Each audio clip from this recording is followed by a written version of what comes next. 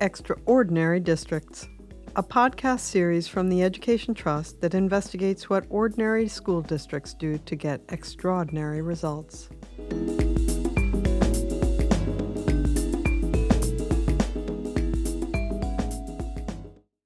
This is the second part of a three-part episode in which we are exploring why the elementary schools in Steubenville, Ohio, are at the top of the country in terms of academic performance. In part one, we heard folks in Steubenville talk about the pride and history of Steubenville City Schools, which have long been open, integrated, and committed to excellence. But in 2001, the Ohio legislature passed a law that said unless fourth graders passed a state reading assessment, they could not be promoted to fifth grade. I'm not discussing whether that policy is a good idea. A lot of research argues against it. But no matter what they thought of the policy, the educators in Steubenville were stuck with it, and they were worried about the students they would have to hold back in fourth grade. So what did they do?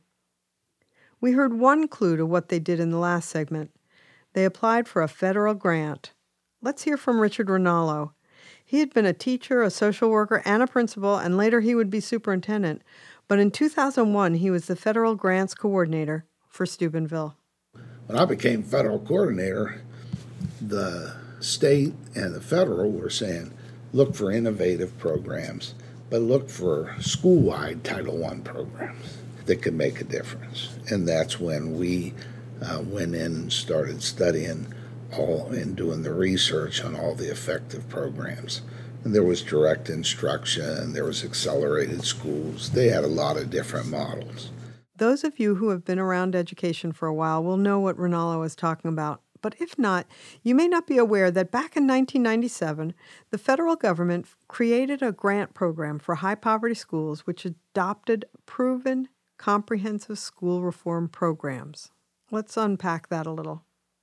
Comprehensive school reform programs are programs that aim to improve school-wide performance rather than just work on one aspect of a school, such as remedial math or improving student attendance.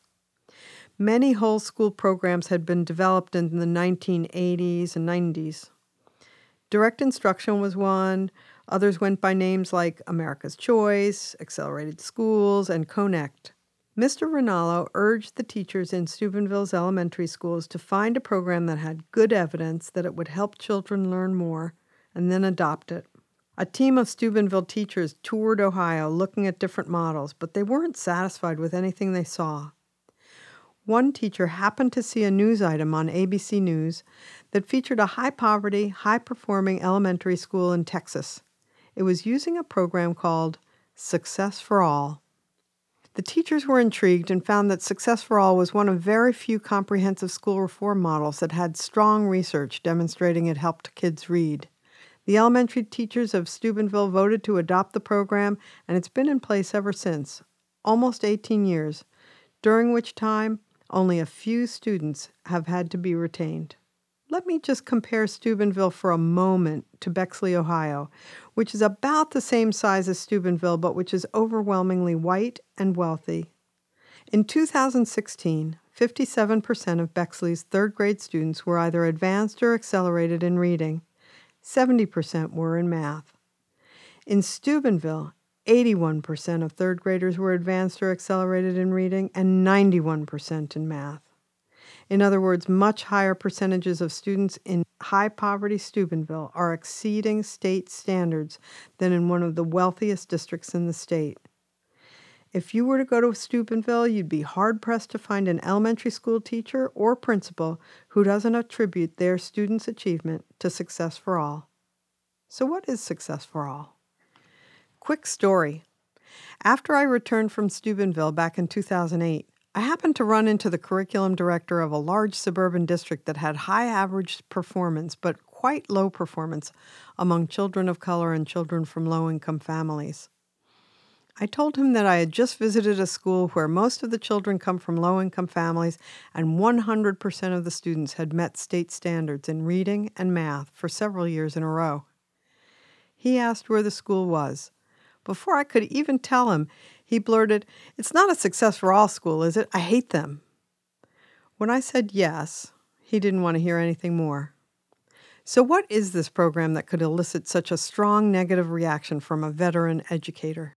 Success for All is a whole school reform approach that's designed to try to make sure that all kids are going to be successful from the beginning of their time in school. That's Robert Slavin. He's the chairman of the board of the Success for All Foundation and its co-founder and chief proponent. The notion is that many children in high poverty schools, which is where we invariably work, are falling behind in the early grades, and then they never catch up, despite remedial efforts and special education and everything else. What we're trying to do is to examine what are all the things that you'd have to do to see that that process doesn't get going, to make sure the kids are successful. How do they do that? So that has to do then with improving classroom instruction, improving assessment and classroom management, improving motivation, having kids working in cooperative learning groups to help each other to learn the academic material, and then identifying kids very early who are not making adequate progress and providing them with tutoring individually or in small groups to try to catch up the kids who are having the greatest difficulty, and then dealing with other things beyond academics that determine success in schools, such as parent involvement, attendance, eyeglasses if we can do it, other factors that constitute success or that contribute to success in all schools, but especially in high poverty schools, where if one or two things goes wrong, you may be in big trouble. Slavin and his wife, Nancy Madden, are both faculty members at Johns Hopkins University in Baltimore, Maryland. They developed Success for All back in the 1980s as part of a partnership with Baltimore City Schools. They drew on decades' worth of research about how children learn to read. Among other things, their reading instruction emphasizes explicit teaching of phonics. In the early days of Success for All, there was a widespread belief among educators that children did not need explicit phonics instruction. So that was one reason educators were wary of it. Success for All is also what is called a scripted program, meaning that lessons, examples, and books are laid out with very explicit directions to teachers. Over time, the program has become less scripted than it was originally, but teachers are still expected to teach every component of the program. That also has proven to be a source of friction for some educators who prefer their traditional autonomy. One large component of Success for All is that children should learn together, talk together, and work together, what the program calls cooperative learning, which means active, sometimes noisy classrooms. Phonics, scripting, cooperative learning. Those three elements have stayed constant even as Success for All has incorporated new research and lessons from schools. The schools that used Success for All in Baltimore in that initial go-round performed significantly better than other schools in the city. Despite that success, a new superintendent swept the program out. But by then, Success for All had spread to other schools in the country, and it had a track record that has continued. Here's Bob Slavin again, talking about the research that has demonstrated its effectiveness. We have numerous studies of hundreds of schools that are no different from the rest of the schools that we serve. And if you compare them to control schools that serve very similar populations, and in some of them there's random assignment to conditions, the Success for All schools do much better. Analyses and meta-analyses of Success for All have shown that it helps kids learn to read better than ordinary schools that use ordinary textbooks. That isn't to say that Success for All is successful in every school it works in. But overall, students in Success for All schools read better than their peers. I told Slavin my story about the suburban curriculum director. It's not one of those Success for All schools, is it? I hate them. Maybe I'm reading too much into that particular response, but I frequently hear something along the lines of, well, of course it works, but we could never do it in our district or would never do it in our district. And you think, what do you mean, of course it works? If you believe that, how is it ethical to do something less? For decades now, Slavin has argued that decisions in education should be driven by evidence. In medicine or in anything where we do have more respect for evidence, does everybody who gets a given medical treatment, are they cured by that? Of course not. There are any number of factors that come into it. But if you ignored the average, you would be thrown out of the profession. If you said, no, don't have to pay attention to the evidence because some patients, thrive and others don't on this treatment, and I'm going to ignore the average, you would be out of the profession. And in education, that's perfectly fine. Nobody worries about that at all. Slavin is very well known in the world of education research for his advocacy of evidence-based decision-making, not just about his program. I'm not interested in success for all. I'm interested in success for all. To that end, he and Johns Hopkins University have launched a new website to help educators figure out what programs have evidence of success. The 2015 iteration of the Elementary and Secondary Education Act, known as ESSA, encourages the use of strategies and programs that have good evidence that they are helping students learn. Many more programs have such evidence than did back in 2001, and Slavin's new website helps educators find them and see what the evidence is. The website is called Evidence for ESSA, and you can find a link to it on our website, www.edtrust.org/extraordinary-districts. You don't have to do Success for All. Success for All rates very well in it, but there are many other programs that do too. Pick one. Pick one, because what you're picking right now is ignorance. What you're picking right now is something that came from the publisher and is a book or a software or something that's either never been evaluated or it's been evaluated and found to be ineffective many, many times. Slavin is baffled by educators who don't share his understanding of the need for evidence of effectiveness. I can't even quite put myself in the mind of somebody who says, our kids are not succeeding year after year after year after year. So let's keep doing the thing we did last year, or let's do another version of it, or let's do the thing that the sales rep said was going to, it's like, really? Does that make any sense at all? But that's what happens. That's what, that's day in and day out. That's what happens in the vast majority of schools. In Steubenville, educators deliberately chose Success for All because of the strong evidence that it helps students learn to read. And Steubenville's success in helping students learn to read and do elementary school math has put it at the top of the country in achievement. But even Superintendent Melinda Young, who thinks Success for All has been enormously important in the district, says that it's not just about a program. So let's go back and see how Success for All works in Steubenville and see if we can figure out what else it's about. Well, this is the start of it all. So this is preschool. This is preschool. We've been 5 full days since 1990. We follow the curriculum like the rest of the school does. It's called Success for All. We start here with the basics, calendar, we do labs. Everything's differentiated to the child, whatever level they're on. So I'm the special needs teacher in here, so we have special needs kids integrated with the typical kids. That's Melissa Karras, who has been a preschool teacher since the beginning of the program, even before Steubenville adopted Success for All.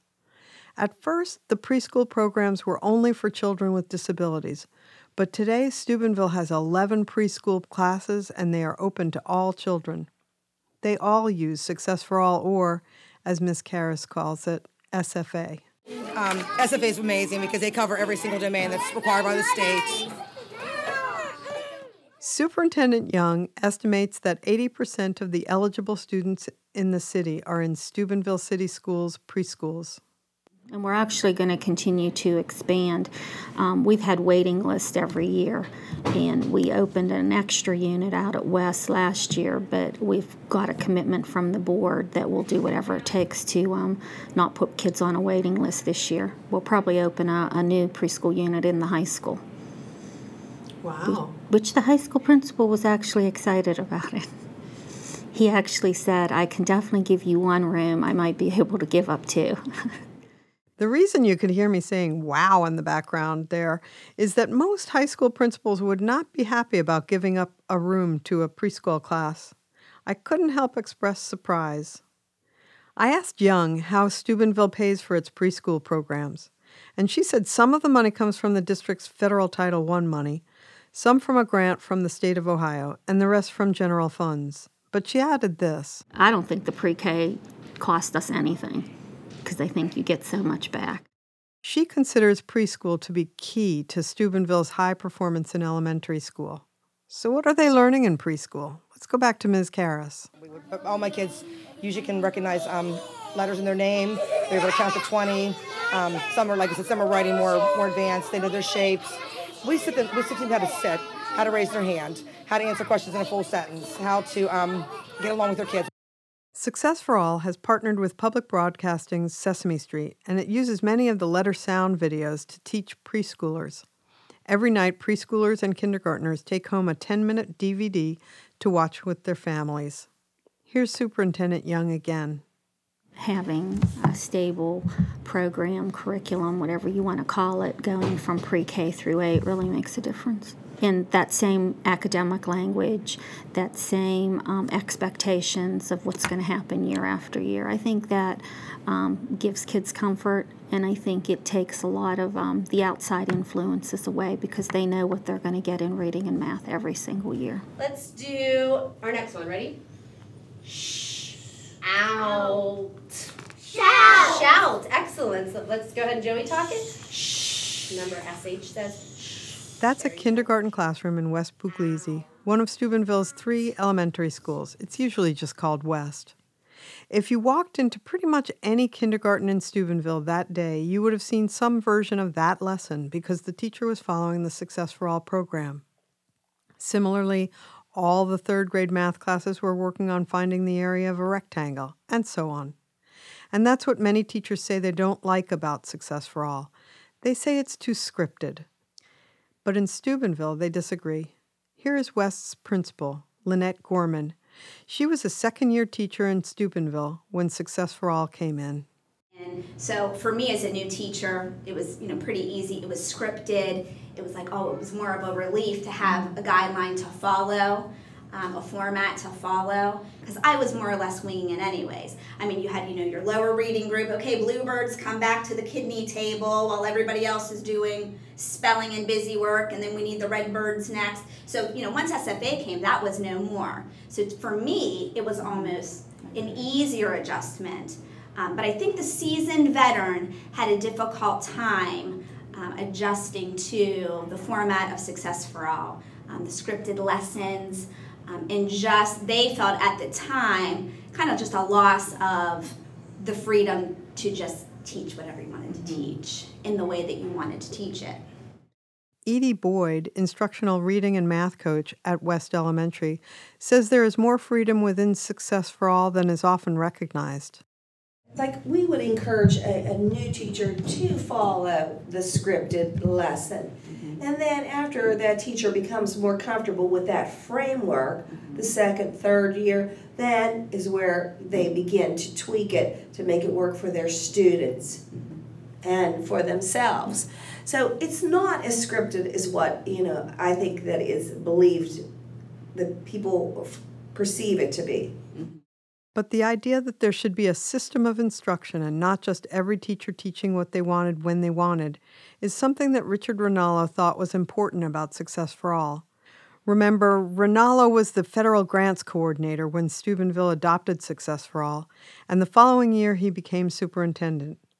The way he expresses this idea is by saying systems elevate averages. There's no question that systems elevate averages, and if you get people to work together in a system and get a belief system that they believe in it, then there's no question that you can elevate averages. And the thing is if you have a system that goes grade level to grade level, it's less adjustment for the learner, and you see better results. Success for All is definitely a grade-to-grade level system that has a lot of research behind it. But Steubenville outperforms even many Success for All schools. What's that about? One thing you may have noticed about Steubenville is that it prizes stability. Many of the educators are Steubenville natives. They call themselves part of the Steubenville family, and they are committed to their community. And in that community, which has undergone great economic change over the decades, they have stuck with Success for All for 18 years. That means that teachers aren't continually learning new programs, but are able to really dig in and put this program to work. But there are other things that emerge when you listen carefully. I was fortunate to be able to sit in on a session where coaches from Success for All's national headquarters were working with teachers and leaders at West Elementary. I think we can hear some other clues to Steubenville's success in what was said that day. In this particular conversation, you can see the emphasis that Success for All has on helping students develop their oral language. The coach is talking with kindergarten teachers, helping students build complete sentences with details. But she is also talking about the kind of data the teachers need to collect on student performance so that they can help individual students grow. Let's listen in. So in the morning when you're walking in, I'm looking at my grades and I'm saying, all right, Lisa is a 70. She's still only producing one word. Tracy is a 90. She needs to be adding more detail. So that I can have that in my head. So every day there are a couple kids, I say, hey, tell me what you're going to do in labs today. What's your lab plan? Blocks. I'll say, all right, let's put that in a complete sentence, right? So that's my prompting for you because I need you to move from word to complete sentence. I'm not going to get you to 100 overnight. Now this one, I can move to 100 because she's already at a 90. So when she says, I'm going to the blocks, I might say, all right, tell me some more. What are you going to do at the blocks? Because my data tells me she's close to 100. Now, if I have a 70, I'm not going to sit there and keep prompting her. I need her to be a solid 80 with a complete sentence. And when she does that independently, then I'm going to start working up to the next one. That's why having their true grades in my book really differentiate my feedback, because I know what you really can and cannot do without me. Several things struck me in this conversation. First, you could hear how the kindergarten teachers welcomed the coach's feedback. They had seen the coach in their classrooms watching their instruction earlier that day, and they knew she was giving them feedback that was specific to them. Second, a great deal of time is devoted to gathering accurate information about student performance so that teachers can provide specific, immediate feedback to students. Third, and maybe most important, this was part of a very serious ongoing conversation about instruction. Few kindergarten teachers in the country have opportunities to engage in this kind of discussion. In Steubenville, teachers engage in that kind of conversation regularly, both when the program's coaches are there and when they aren't. But the teachers weren't the only ones receiving feedback that day. The coach also provided feedback to the principal and the school's instructional coach, and I'll play a little of that. So the successes that we have learned about and seen today is that the tutoring is in place. Lots of different tutoring, meeting lots of different kids. You're down to one Roots room, which is really exciting. With just a few kids too. Solutions teams are up and running. Maybe not perfect, not the way I want them, but they're up and running. When you hear the coach mention that there is only one Roots class, she was saying that there are only a few kids left in the first grade who are still learning the very basics of reading. Everyone else has mastered the basics and moved on. You also heard her mention solutions teams. These are school committees that tackle specific issues such as attendance and cooperative culture. Other schools might call cooperative culture discipline. The principal had told the coach she was having some trouble with students being referred to her office for discipline issues, and the coach had some ideas about how to improve the cooperative culture team. So that's where you, as the leadership team, sit down with the lead of the cooperative culture team and say, you know what, I get to see the whole building. You guys live in isolation within your grade level for the most part. Right. So here's our data from last year. And you put it out and say, so our highest number of referrals are from the bus or for fourth grade. Which one are you going to tackle first? Right. Now I'm going to play you Principal Gorman's response. I noticed a couple of things that to me demonstrated the ethos of Steubenville's educators. See if you notice them too. And again, I would say to Edie or to anyone, I'm gonna, the buck stops with me, because truthfully, in that particular committee, that should be where Edie and I are coming in with the agenda initially, laying out the data to say, okay, here's where we were last year, last quarter, whatever the case may be. This is what we need to fix on, because they don't know. Yeah. Here are the things that struck me. First, the principal took responsibility for the fact that the team that was supposed to tackle discipline didn't know the full scope of the problem. She provided no excuses. She simply said that the buck stopped with her. Second, she demonstrated the deep sense among Steubenville educators that data and evidence need to be the basis of every conversation about solving a problem. The underlying idea is that there are always solutions, but you need to understand the data to understand the problem.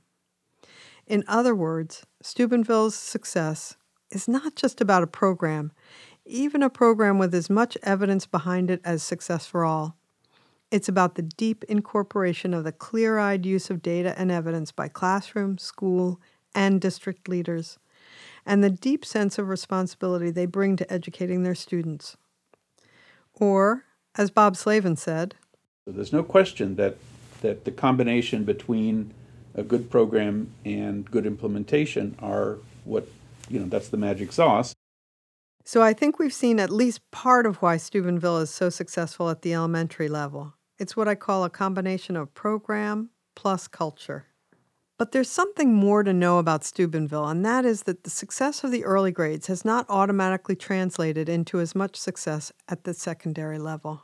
Here's Sean Reardon, whose analysis we are using as the basis of this podcast. So it seems like there's something leading to high success in elementary school and then very little improvement in performance after that. It puzzles me, and people ask about it because it's sort of this visible outlier on the graph.